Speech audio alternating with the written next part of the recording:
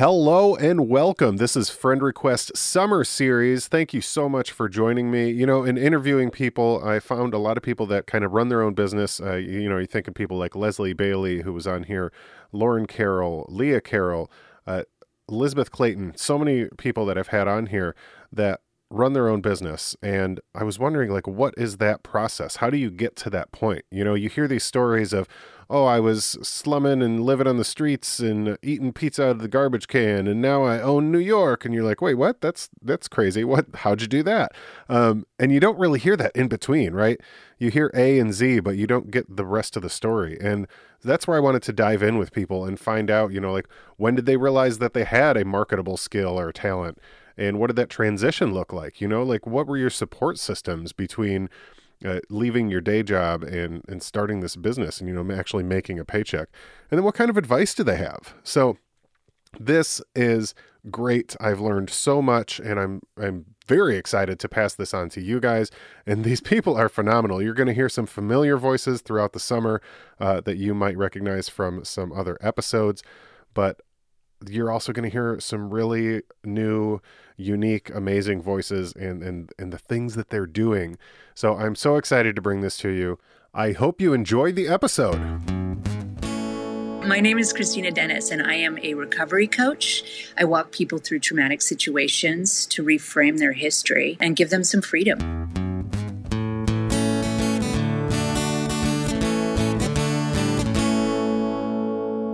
So you're kind of a special circumstance because, like I mentioned, I'm doing a kind of entrepreneur, own your own business kind of series for the summer, but your business kind of ties into your life, right? The roots of it. So I want to dive a little deeper than just some of the surface business stuff, which I think you're fine with. Yes. There's no real distinction. There wasn't even when I was in the corporate world. Do you know what I mean? Yeah. There was no distinction between program and helping people. And, they would call me director of counseling or, Yeah.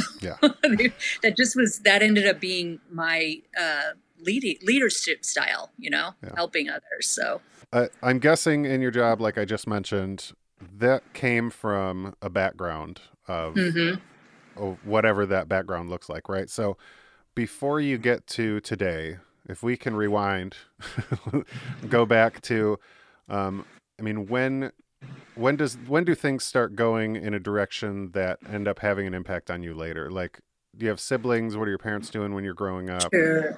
Sure. Well, I was born in kind of extreme circumstances. I was born overseas on the island of Malta. Oh. And it was the day before Gaddafi went into power, and that's important because my family home was in Tripoli, Libya. And so I lived overseas for many, many years. I had one sister and one brother that I lived with. And I had one older brother and older sister that did not live with us. They were in the United States. Family of 5 kids, huh? Yeah, my parents were in the oil business, so we went everywhere, all over the world. And there was extreme abuse, and there was a lot of abuse that was focused on me, interestingly enough. There was this real understanding that I was unwanted. Not only was it implied, it was said many, many times. And there was this belief. Where were you at in the sibling order? Sorry. I would have been second to the youngest. Okay. Yes. So I have a little sister a year younger than me. Gotcha. And it's kind of interesting, the timing, because, I fast forward to, we moved to the United States and I lived in Alaska, which is a very kind of isolated place. Yeah. It might as well be overseas. And, my father was in the oil business, so he would go to a place called Prudhoe Bay every other week, and he would be gone. And during that week, my mother's mental illness would take over, and there would be a lot of systematic mental abuse. In addition to that, there was covert and overt sexual abuse, and it was just a very unhappy home. And as many people do, I had survived it. At 13, my family and I were taking a vacation to the United States. We were taking a motorhome and crossing the United States, and we were going to see family. It was about a 3-week planned vacation, and my father ended up dying on that vacation. He had a heart attack and fell over quite dramatically onto myself. Wow. And at 14, I was finding myself screaming, "Put the emergency brake on, let's go." Going to some house and saying, "Call the ambulance, my father's had a heart attack." and he passed. And that was What? really traumatic. Yeah, and I'm wondering the levels of what you're processing as a 13-year-old, right? So you have the I imagine there's obviously the grief, like your father Yeah, just died, right? right. But then there's this, was he But one of the interesting. abusers? So Yes. then So it you was also lose that, very, right? Yeah. So what is yeah. that battle like Well, inside your own? it was so obvious that I was treated differently, that the middle brother came to me at my dad's funeral and said, "I know he never showed it, but he really did love you." And this was somebody who was 9 years older than me. He was an early young man Yeah. who knew enough to say that to me. So I knew enough that it wasn't in my head, because enough adults would make mention of the fact that I was singled out by Yeah. these two people. It was odd and it was confusing. And of course, like every child, I took it on as my responsibility and my fault. And my mother at that time kind of went off the deep edge, because he kind of kept her sane. Every other Yeah. week, it was like this terrible cycle of abuse. And when he was gone, she really, really went into her depths of mental illness. And so my younger sister and I lived in a home where one day we would be kicked out, or I should say I would be kicked out for just coming downstairs in the wrong manner, as I never knew what I could do to make it right. It was manipulation. It was sickness. It was very, very sad. But I had a way of managing it. And I feel kind of grateful that they treated me so poorly, because I didn't stay trying to get my value from them. I went outside of them because there wasn't anything there. So as strange as it sounds, it was actually a gift, their singled out abuse. Yeah. But by the time I was 16, it was happening way too many times. And the older brother that I talked about earlier, he had to come pick me up, because one of my mother's abuse was to leave me places. Like, we'd go to a shopping mall and she would take my sister and leave. And I would be looking for them for hours. It was bizarre, really bizarre, twisted stuff. And finally I asked him, I said, "I don't understand why she's so mean to me. Like, what did I ever do?" I was really, really sad and scared and angry. Oh, I was so angry. And he said, "She's not your mom. She's your grandmother." Oh my God. Yeah. So my older sister, who was in the picture but very remotely, was actually my birth mother. Oh my gosh. I know. Well, all my brothers and sisters turned out to be aunts and uncles, including my younger sister. So was your father still your father? How did No. all that No, work? there was incest in my family, but not in the particular immediate family. No, they were both my grandparents. So Okay. yes, you're bringing up a good point, because it was really troubling to figure out how I buried somebody who I thought was my father, and to realize that wasn't the truth. It was really odd and very comforting, because it explained why there was such a why I was so particularly singled out. Yeah. It was the big family secret. It had been the big betrayal on my mother, who was 21 when she was pregnant with me. It had been her big betrayal, to the parents. And there were so many stories. I'll never really know the truth about why they chose to lie to me, but they did. And so all those years I was thinking it was my fault, and it actually kind of was, even though I didn't do anything wrong. It was I was the source of the wow. And how you were roughness. 16 when you found that out? Yes, I was 16. Did you immediately try to seek out your mother and then Well, I knew find out my who your mother. father? Well, I know, but was she around a lot as your sister? No, she wasn't. She lived in Texas. I lived in Denver, and I did contact her that night. I was pretty confrontational at that point, pretty pissed. Yeah. And so I called her and I said, "I know the truth. I know that you are my mother and not my sister, and I want to know who my father is." And she couldn't remember his name, supposedly. Which, now looking back in a fully formed brain, I realize that's ridiculous. Yeah. If you get pregnant and it changes your entire life, you're going to remember the name of the dude. But she did tell me. And I was able to see at that time some letters that he had written to my grandparents, because my uncle told me he wanted to be part of your life. So, they are the ones who kept you away from him in, Africa. So and then, it was pre-internet, right? So it wasn't like you could find out. And you find out that you had this father all along that was actively trying to be a part of your life.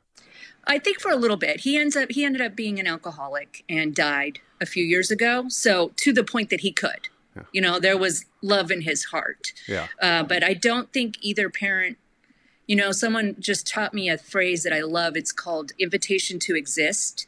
And if you have at least one parent who wanted you, then you have that psychic kind of emotional invitation to exist. If you have neither parent, then you tend to spend a lot of your life trying to be valuable to people. And that definitely was the beginning of my codependency and, coping skills, were to be as good as I could be to as many people. Can I, because I'm going to consider you a professional in this field, can I pull off on a side road here? So Sure. The word codependency, I lump it into a group of words such as like irony and other words that people don't fully understand the definition of. Right. And every time I latch onto the definition, this comes up in therapy for me too, and I'm like, oh yeah, and like I'll go a day or two where I'm like, I can identify it. Here it is here, and then it gets muddy. Yeah, and then it's like, wait, what? And then, just like on Clubhouse, so if I go in those rooms, I'm like, I don't know if I'm supposed to be in here. I can't define it right now, so I don't know if I should be in this room right now. So, can you? Well, there's some big clues. If there's alcoholism involved, then yes, there's going to be maladaptive behaviors in relationships. But a codependent relationship is where two people have unhealthy boundaries with each other. Yeah. Absolutely. It's kind of as simple as that. Where one begins and the other starts, they don't know. They have no boundaries between expectations and what each person is supposed to provide for the other. And generally, it could be two codependents, which I think is more accurate, especially as an alcoholic relationship, but it also could be a codependent and a narcissist. And what you end up finding is the codependent is trying to be as controlling as the narcissist is. They're just doing it through their actions. And so I absolutely tried to control the world by being good or valuable, or a sex object. You keep describing my family dynamic. So many of us. Using kind of what you just said as a segue, like what were your coping mechanisms? What happens after 16? Like when do you end up leaving and what does that look like? I didn't get to stay very much longer after that. My grandmother's, she was so confusing, and I still called her mom, and she was so erratic and in her own mental torture. It was quite sad, and out of everyone, she's since passed, I could say she was the one who tried to love me as best she could. She really could. She just didn't have the skills. What I ended up doing was having these really entangled relationships with people. It's kind of where I started getting my value as being an attractive sex object, as currency with sexuality and how I could be your fantasy, strong, taking on so much responsibility for people, fighting their battles for them, just being bulletproof. It was this persona that I put on. Yeah. And, I moved out at the age of 17 and I've never lived at home since then. And, I graduated a year early. There was no higher education, although I'm pursuing it now. And what I did was very typical of a codependent person. I had a man who was 24 years older than me. I was 18 and he liked the way I looked and wanted me in his restaurant and gave me a job based on my looks. And he had the nicest restaurant in town, which of course I didn't know what that was at 18, I was eating at McDonald's and I had no idea that he was grooming me. I kind of had a suspicion inside, but he was better than my grandfather. It was better than what I had had. And because my problems were so excessive, or the things I've been through, I didn't necessarily relate to kids my age. So it felt kind of normal to be thrusted into this adult world. And what I learned through this man hiring me as a coat girl was that I had a really good skill set to handle chaos. I could handle chaos and different personalities, and I could be chameleon. And also my brain was built to be watching out for the next disaster, to always be anticipating fight and flight mode constantly, I imagine. Exactly. Always watching, watch. I've had a brain scan of my brain and the doctor asked me once, like, are you happy? Because you have 4 alpha peaks. And how do you know? I don't know if I looked at him saying, compared to what? I didn't understand the question. Yeah. But what that did was give me a career.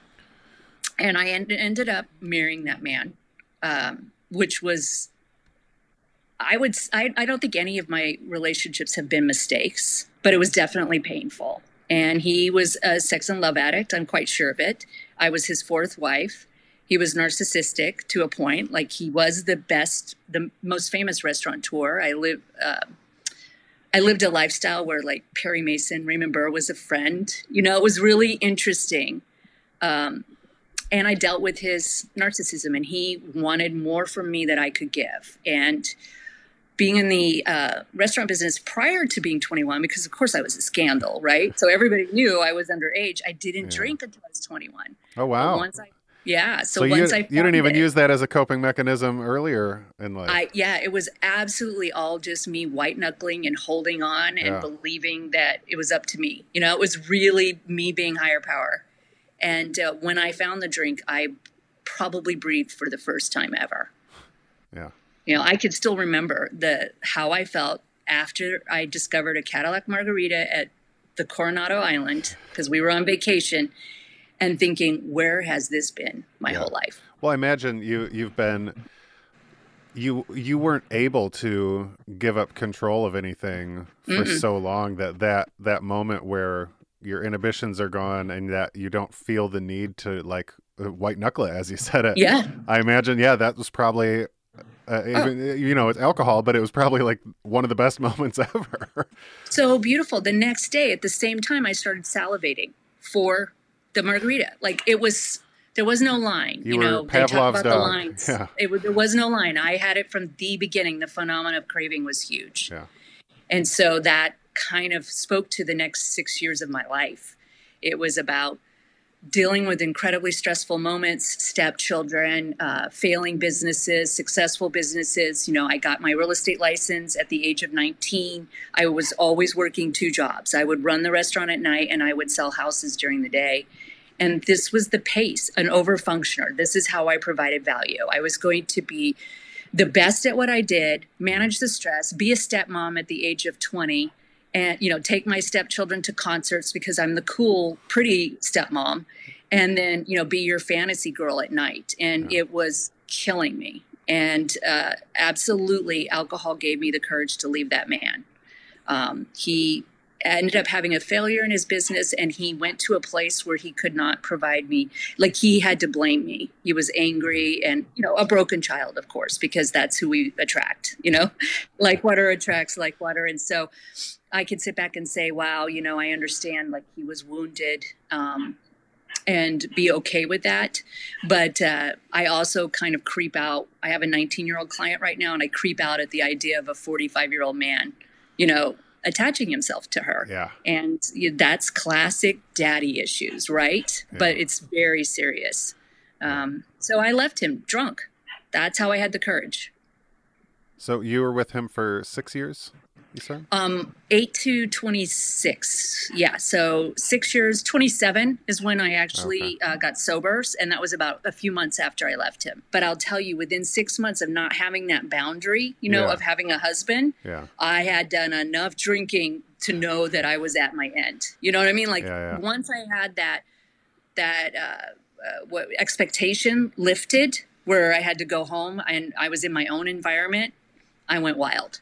Yeah. And it was good. I mean, it was really good because it got it out of my system to a point, and I was able to say, oh my gosh, my whole life, no one has ever been responsible for taking care of me. And if they did a kind of poor job, and I got the message, you better keep your shit under wraps. You better make it tight because no one is going to be watching out for you.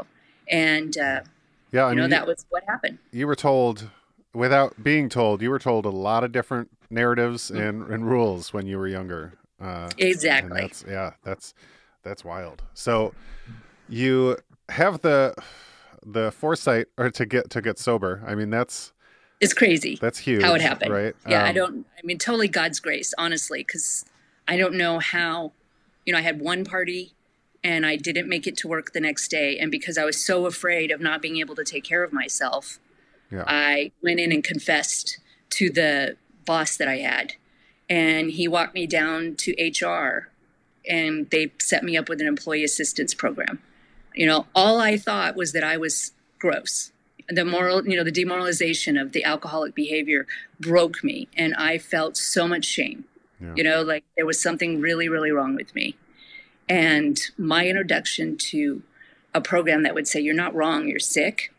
Oh, now that was my second breath. Yeah. That was the second exhale. Take a little bit of that off your shoulders. Mm-hmm. Yeah. And so I'm super blessed that it's been, I'll be celebrating 24, so I'm in my 24th year. Wow. And I haven't had to go test that theory. I mean, I know from every DNA, every cell in my body that I have an allergy to alcohol. Yeah. Well, congratulations on that long. That's great. Thank you. Well, this seems like a really good place to take a break and talk to you about Bravus Brewing. You guys have heard me talk about them before. They are a non-alcoholic brewery out of California, and they have some delightful beers. You might have seen me review some of them recently on my YouTube channel or on the sobercurator.com, where I write beer reviews. Either way, you got to check them out. I just ordered their limited edition coconut porter. That's right, a non-alcoholic coconut porter. I'll tell you, every time I miss a beer that I can't get non-alcoholic, especially in the stout world, they come out with it. Their peanut butter stout, their seasonal barrel-aged stout. Good on you, Bravus. If you guys want to check out Bravus, it is delicious. You can go to bravus.com, use code FRIENDREQUEST. That's one word, FRIENDREQUEST. I've said that a lot. And save 10% off your order on me, guys. So go nuts. Bravus.com, code FRIENDREQUEST. Save 10%, drink a little less alcohol, have a beautiful day. I'm going to give you back to the show. Okay, bye-bye. So when along your recovery journey does this turn into a light bulb where you're like, oh, wait a second. When did you realize that you had this skill that you were able to share with other people? And walk people through. Yeah. And on top of that, when did you realize that was something that you would be able to kind of use as a career? Right. Well, honestly, just a couple years ago is when I finally gave myself permission to do it for a living. Yeah. The 12 steps are very based on giving it away, which I understand. But my experience is more than just recovery from alcoholism. It's recovery from some of the things that no person should live through. Yeah. And my privilege is to bring the message that you can have a life beyond your dreams, regardless. There were several codependent relationships. And I met my son's father in AA. And when I met him, we bought a house and, got married, bought a house and had a baby in the right order. And I really felt like that those were my promises. I was 7 years sober by the time my son was born. And I never experienced codependency at the level I did when I had a child. Well, first I realized what a disservice my parents had done to me. I really finally realized the wounding because I was looking at this perfect, precious baby. And I realized, how badly I had been treated. It was like the first time I actually recognized it. So I had to walk through that because he needed me to be present. Yeah. And I'm going to get to your question soon because it's good. part of it. And then at 2 years, he was diagnosed with autism. And I felt like God had really screwed me over. Yeah. I was doing what you're supposed to do. I was helping others. I am an Enneagram 2. I am an 4. advocate. Yeah. Oh, I love 4s. A healthy 2 is supposed to present as a 4. So a 2 is a helper. I'm an advocate. And in human design, I don't know if you've ever done any human design stuff, but it's amazing. And I am a projector, which is a counselor and a helper. Okay. So regardless of how I'm earning my paycheck, I'm helping people, and it's just always been a passion. And I've never ever been able to kind of walk away from that part of me. But when my son was diagnosed, I really had to dig in and learn how to help him because he would be rated as severe. He's nonverbal. Okay. And he's been through quite a bit. At one point he almost had a drowning. And so that is what my family origin was preparing me for, which I did not know. And I had to circle the wagons and figure out how to take care of him and how to take care of me. And it was almost like all the distractions of life left. And my taste for the corporate world left with it. Because I finally realized, no, it's this is what's important, you know? And Yeah. I would think, as I'm trying to sell a hotel room or do an executive suite or be a director of development and training, I would think none of this matters. I just have to get home to my baby. But I was used to working 2 jobs. So that's what I did. I worked 2 jobs. I did my program. I started a nonprofit. I worked his recovery program, which is a lot of therapy. And I didn't sleep because he didn't sleep. And so that really brought me to, I think, the true surrender of my life. You know, it took autism for me to realize that I was going to have to figure out how to help people without killing myself, you know? Yeah. So I kind of took a back seat for the helping. You know, at first I was all into it. I advocated for people at IEPs, you know, for families that were suffering. And Billy is the one, my son is the one who brought me out of living for others. And then I had to figure out how not to live for him.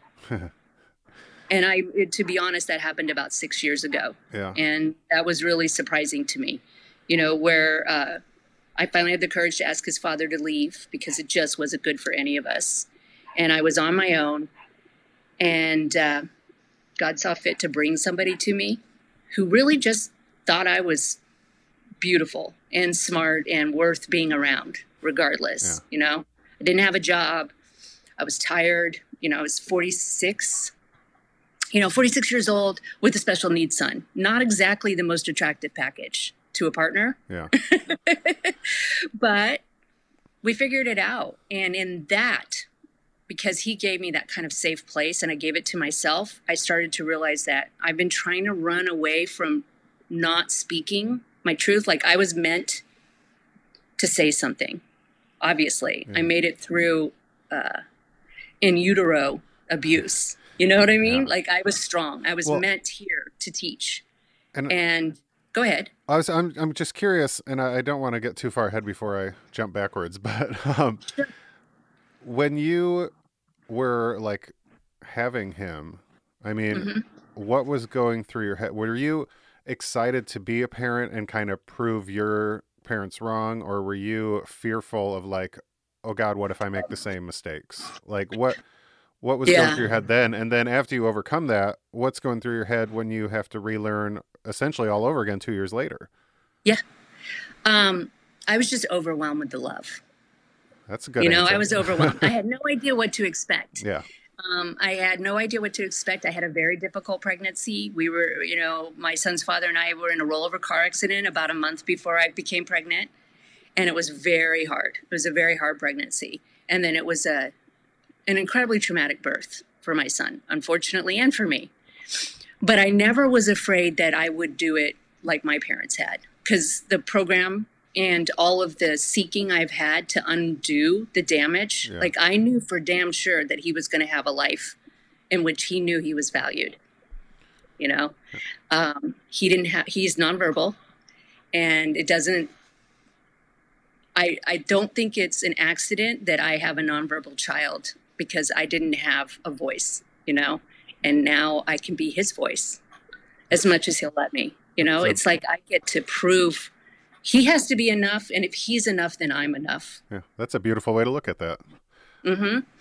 I was really angry. I don't know how to explain it. It's like I could have taken any kind of punishment on myself. Yeah. But to do it to my baby really felt kind of jacked up. Yeah.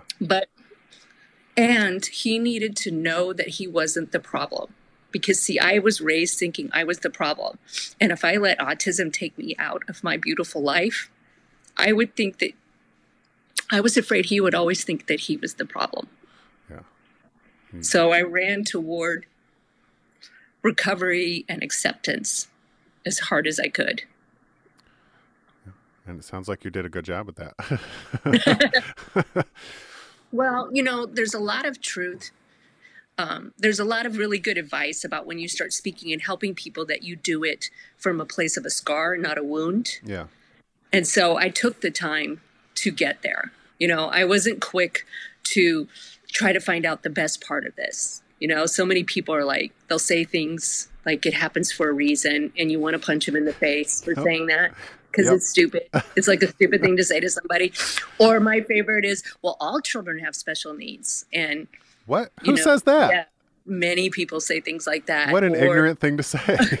I know. And so I really know it's up to me to share the part of it that's painful and also the part of it that's beautiful. And I'm just now starting to see what he has taught me in the best possible light. Yeah. And that's kind of why I'm willing to trust that I'm supposed to be doing things without working 2 jobs a day. You know what I mean? Like I'm supposed to be having a life. Yeah. So what do you remember, was there a certain person or moment, and obviously like personal details aside of that individual, but where you helped a person or a group of people and you were like, this is it. This is what was that moment like? Well, it's gosh, okay, so I'll tell the story of my best friend because I was 15 when this happened. Or maybe 16. I don't know. Anyway, I was in a church youth group. Part of my history is the Southern Baptist religion and fanaticism, you know, so I have all kinds of stories about that. And we had a young man who was in our youth group because that was the one place I could socialize without getting in trouble. And he was fabulous. Like he was crazy. He was just wild. And I loved him, you know, I'm pretty sure he had a little crush on me. You know, he would come and talk to me, but you just loved him. And he rode bulls for fun, you know, he rode wild bulls. And he was trampled to death. Oh my God. Why did you let me laugh? Because he would have laughed because he was that kind of guy. And, you know, he wouldn't have wanted a life that played safe. He loved living out loud. And, it hit our youth group really, really hard. You know, it was the first death, you know, and he was 16. Yeah. You're not supposed to die when you're 16. Yeah. And his best friend was the brother of my now best friend. But at that time, she didn't care very much for me. You know, girls being jealous of girls. I've heard, yeah. Yeah, little drama because I was the new girl in the youth group and getting attention. And, you know, she probably hadn't said nice things about me, but I knew that she was really hurting because her brother was best friends with this young man. And so I just knew that her feelings had to be incredibly complicated because she was watching her older brother cry so hard. And of course she had her own grief. And I reached out to her. I called her and talked to her about it and said, I just want to check on you, and told her about how my father had died, you know, and at that time I thought he was still my father. Yeah. And she has been my friend for 40 years since then, 35 years. Nice. And that's probably the first time I kind of knew that this was in me, you know, and I ended up sitting with the youth group and sharing my story because the youth pastor asked me to share about loss and what it feels like and how you can make it through. Yeah. And so at 15, I'm this kind of public speaker, helper type person. And that's probably the first time I remember doing it, where I was able to share about pain and promote healing, which is something that some people have and some people don't. It's a preview of things to come. Right? Yeah. And that's remarkable. So what does from the business sense, what does a transition look like from your hospitality jobs, your development jobs into doing this over the last 2 years? What does that transition look like? What are your support systems during that time, financially and just, you know, to pick you up at the end of the day? Because it sounds like you're finally learning that self-care is part of the whole process. So huge. So huge. So yeah, what does all that look like? Well, I do have a really good support system, you know, and that's all of my really close people are from a 12-step program, you know, and so I've been grateful that I've searched out recovery, and that has given me the skills in order to develop relationships.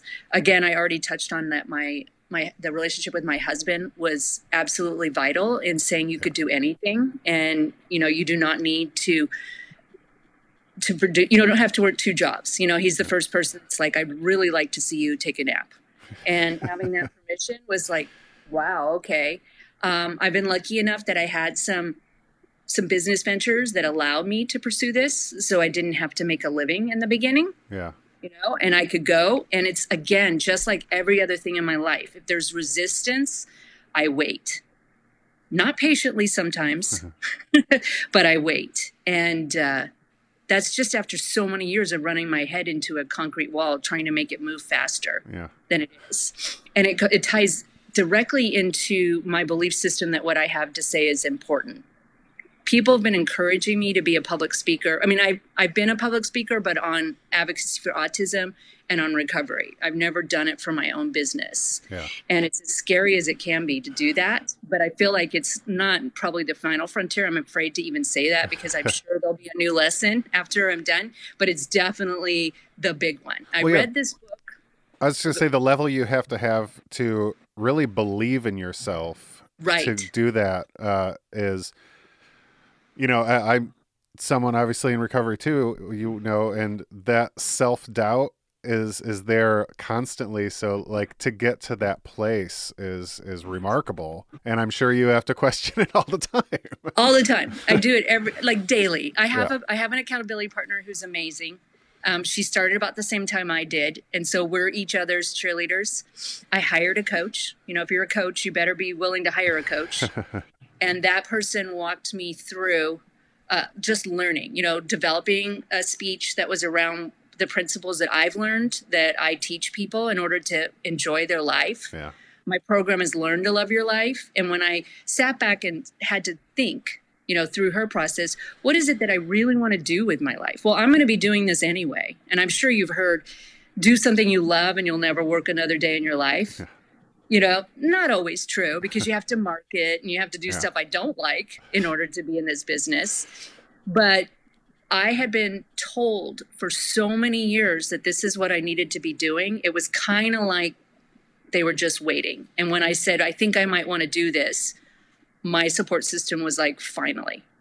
I read a book though, and it's very interesting because I'm a scholar. I read, and have been working on personal development prior to even getting sober, Oh, nice. And I read a book called The Big Leap. Have you heard of it? By Gay Hendricks. It's like this big. It's like literally 150 pages. And he talks about, it's so amazing. It really is very good. And he was talking about upper limiting belief. What is it in your life that is keeping you from being happy? And the way he proposes his questions about your choices and whether you'll be happy or not touched me. And what it did was it made me look at the story I had about my son and the extreme fear I had about him. How I had this fear like on a shelf. And anytime I was feeling like things were okay, I would go pick up that fear and flip through it to kind of keep myself grounded, And the way he explained it is what made me realize that I was doing that in a lot of areas. Yes, I had come so far, but there was a lot more that I still needed to conquer it. And so my limiting belief was that I'm not supposed to be here. So therefore, I don't have a voice. And so what's the opposite action of that? It's to start having a voice and to start speaking. So originally, I thought that I would be a speaker, because that kind of seemed like the next thing, but I didn't know anything necessarily about the industry. And I had heard about coaching, in my 20s and kind of thought it was bullshit, Yeah. Well, there was a lot of phases in the 80s and 90s, especially that word carried a certain connotation. It did. And in some cases it's earned. So I was really hesitant to call myself that, I was very hesitant, but I knew I had a story and I wanted to share my story to the benefit others. And, so I've just been going at a slow pace, no expectations. And so far, people like to hear what I have to say. And it's taken, talk about absolutely doing contrary action to the belief that I was born with, that you're not supposed to be here, to speaking on stages, on national conventions. It's literally me shaking in my bones and doing it anyway. Yeah, that's awesome. Yeah. Now, when I'm with somebody, no, that's as natural as it can be. That feels good. That's where I shine. That's where I'm happy. Watching somebody turn on, watching somebody who's been through a painful situation like myself, watching them figure out that they are valuable just as they are. There's nothing that feels as good as that. and it was what I was searching for all those years by drinking and Yeah. codependent recovery, codependency, eating. Well, that's what kind of services? I know you do one-on-one coaching, you do speaking events. I mean, what kind of stuff do you offer from the brand that is Christina Dennis? I know, I'm sorry. It feels crazy, right? Yeah. To say that, but I'm learning Own that's it. part of it. I bet you go through it a little bit too in your own marketing. Yeah. And what I always want to make sure I do is not start thinking the marketing is the business. Like I'm a coach, I'm not a marketer. Yeah. And, having a right-sized ego about it, knowing that God will provide what I'm supposed to have. He always has. Yeah. I have, because of COVID, have now gone online. And that was the big push. And I know I'm not the only one who had to go online, right? I only did these in person up till March last year. Right? So, yeah. It was like, I'm 51 years old, and I never would have believed that I could help somebody through Zoom. Yeah. I never would have believed that. I would have thought that you always had to be knee to knee. But when COVID happened, it was like, okay, I guess I'm going to spend some time writing some courses. So I have a little program called Learn to Love Your Life, which is just a system. It's a simple system. We don't go into huge amounts of inventory work because I feel like until you clean up your daily action and have some tools, it's going to be really hard to make some of the big changes. And so many people know what they're supposed to do already. They just haven't figured out how to approach it in a simple way. And so it's like a 20-day program, but you get coaching calls, which is what I love about it. So it gives them information they could study on their own.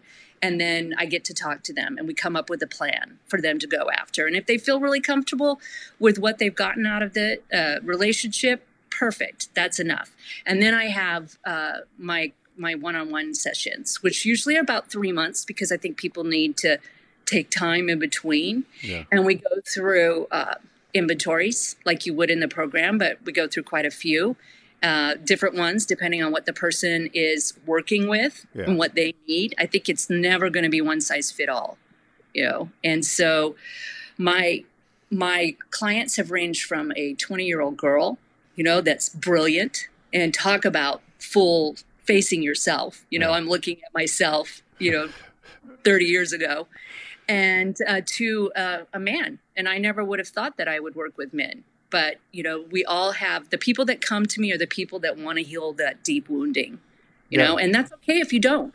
That's the other thing that I've learned in recovery. It's okay if you don't want to. You are supposed to live your life the way you want to. And if it's enough for you to enjoy your day the way you're enjoying it, go for it. Yeah. But if you're like me, who needs to go and heal those deep wounds, then I would like to do that with you. So who, and you kind of answered this a little already, but who's your ideal client? Somebody who wants to, move beyond just therapy. I don't work directly. Like if you're in the middle of a crisis, then that's not good for me, and that's not good for you. And I want you to have a team. If you're in the middle of a crisis, I want you to have a team that can really support you. Yeah. But it's the person that is so frustrated that what they're doing isn't working, and needs to have somebody be able to reflect back to them their actual worth. That's the person. And up until last year, I would have said it was always 30 to 40-year-olds or 30 to 50-year-old women. And now I've just been it's just been interesting to me that people have shown up. They want a better life. They want to know how to have a good life. They realize that the trappings of consumerism have not helped them.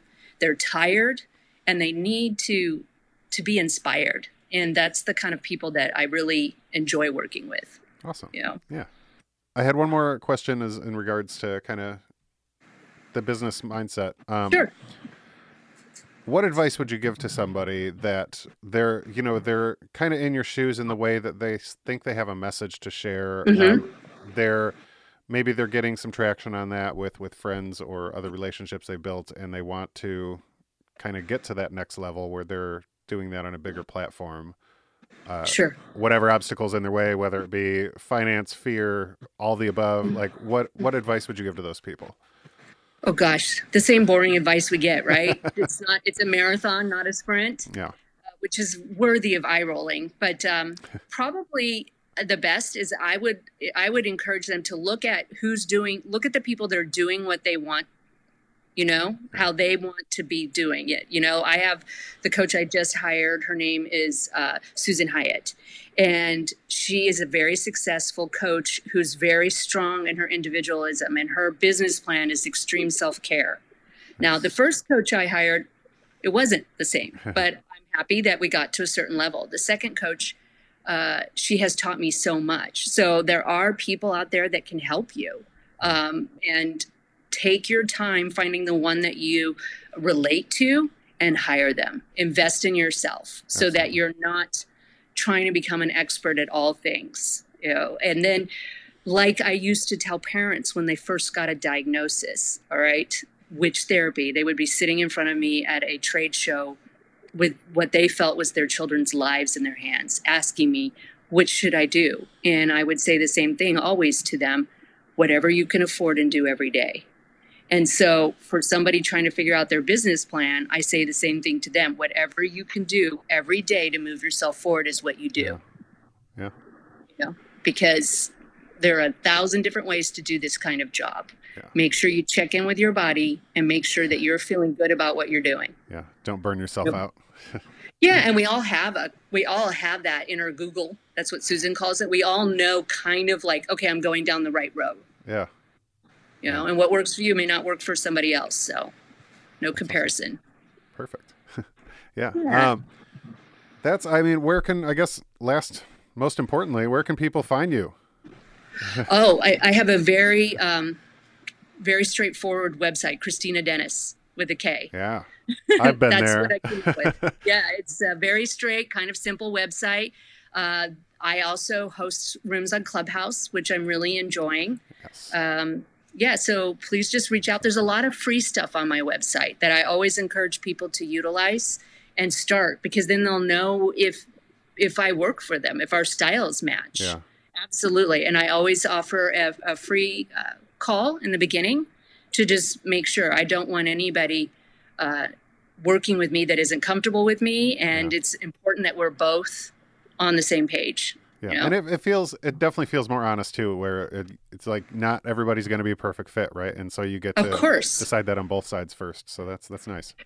And I think more now than ever, this is going to be a really important industry, because there's so much grief in our world right now that we haven't even, we're still holding our breath walking out of this pandemic. And we're lucky that we're in the United States and actually walking out of it, I hope. Yeah. But we have not hit the wave of grief that I think is going to happen. And so we all have to start investing in our own mental health and our own, self-care, because I think it's going to be really hard for a couple of years. I keep laughing and saying I feel like the entire world just went through an inventory. If you're not part of 12 steps, you will get it. But fourth step, I feel like everybody just got handed to them, Yeah. Their worst nightmares. Yeah, it's funny. There's a bunch of theories that the Roaring 1920s, they happened because they were right after the Spanish flu. And so when that was over, everyone went nuts. And so everyone's like, oh, we're about to have another Roaring 20s. Right. So yeah, you can expect more people in recovery by the. It's true, and all the businesses have changed. The access to it. It's a very new world. So I think that people that want to help people need to get ready and have your place. Your intentions in the right place. Yeah, absolutely. Well, check out ChristinaDennis.com, and your Instagram is at @ChristinaDennis_, correct? Yes. Okay. There was already a Christina Dennis, so I had to improvise. We'll find her, Christina. We'll find her and we'll take her down. Please. Awesome. Get her. Well, that's all I got. Thank you. Thanks, Christina. Oh, and I love that you say you're married to a hottie. It's true. No, that's it's true good story. Shit. That's good shit. She might not say it about herself, but I'll say it all day long. There you go. Good stuff. All right, friend. Thanks so much.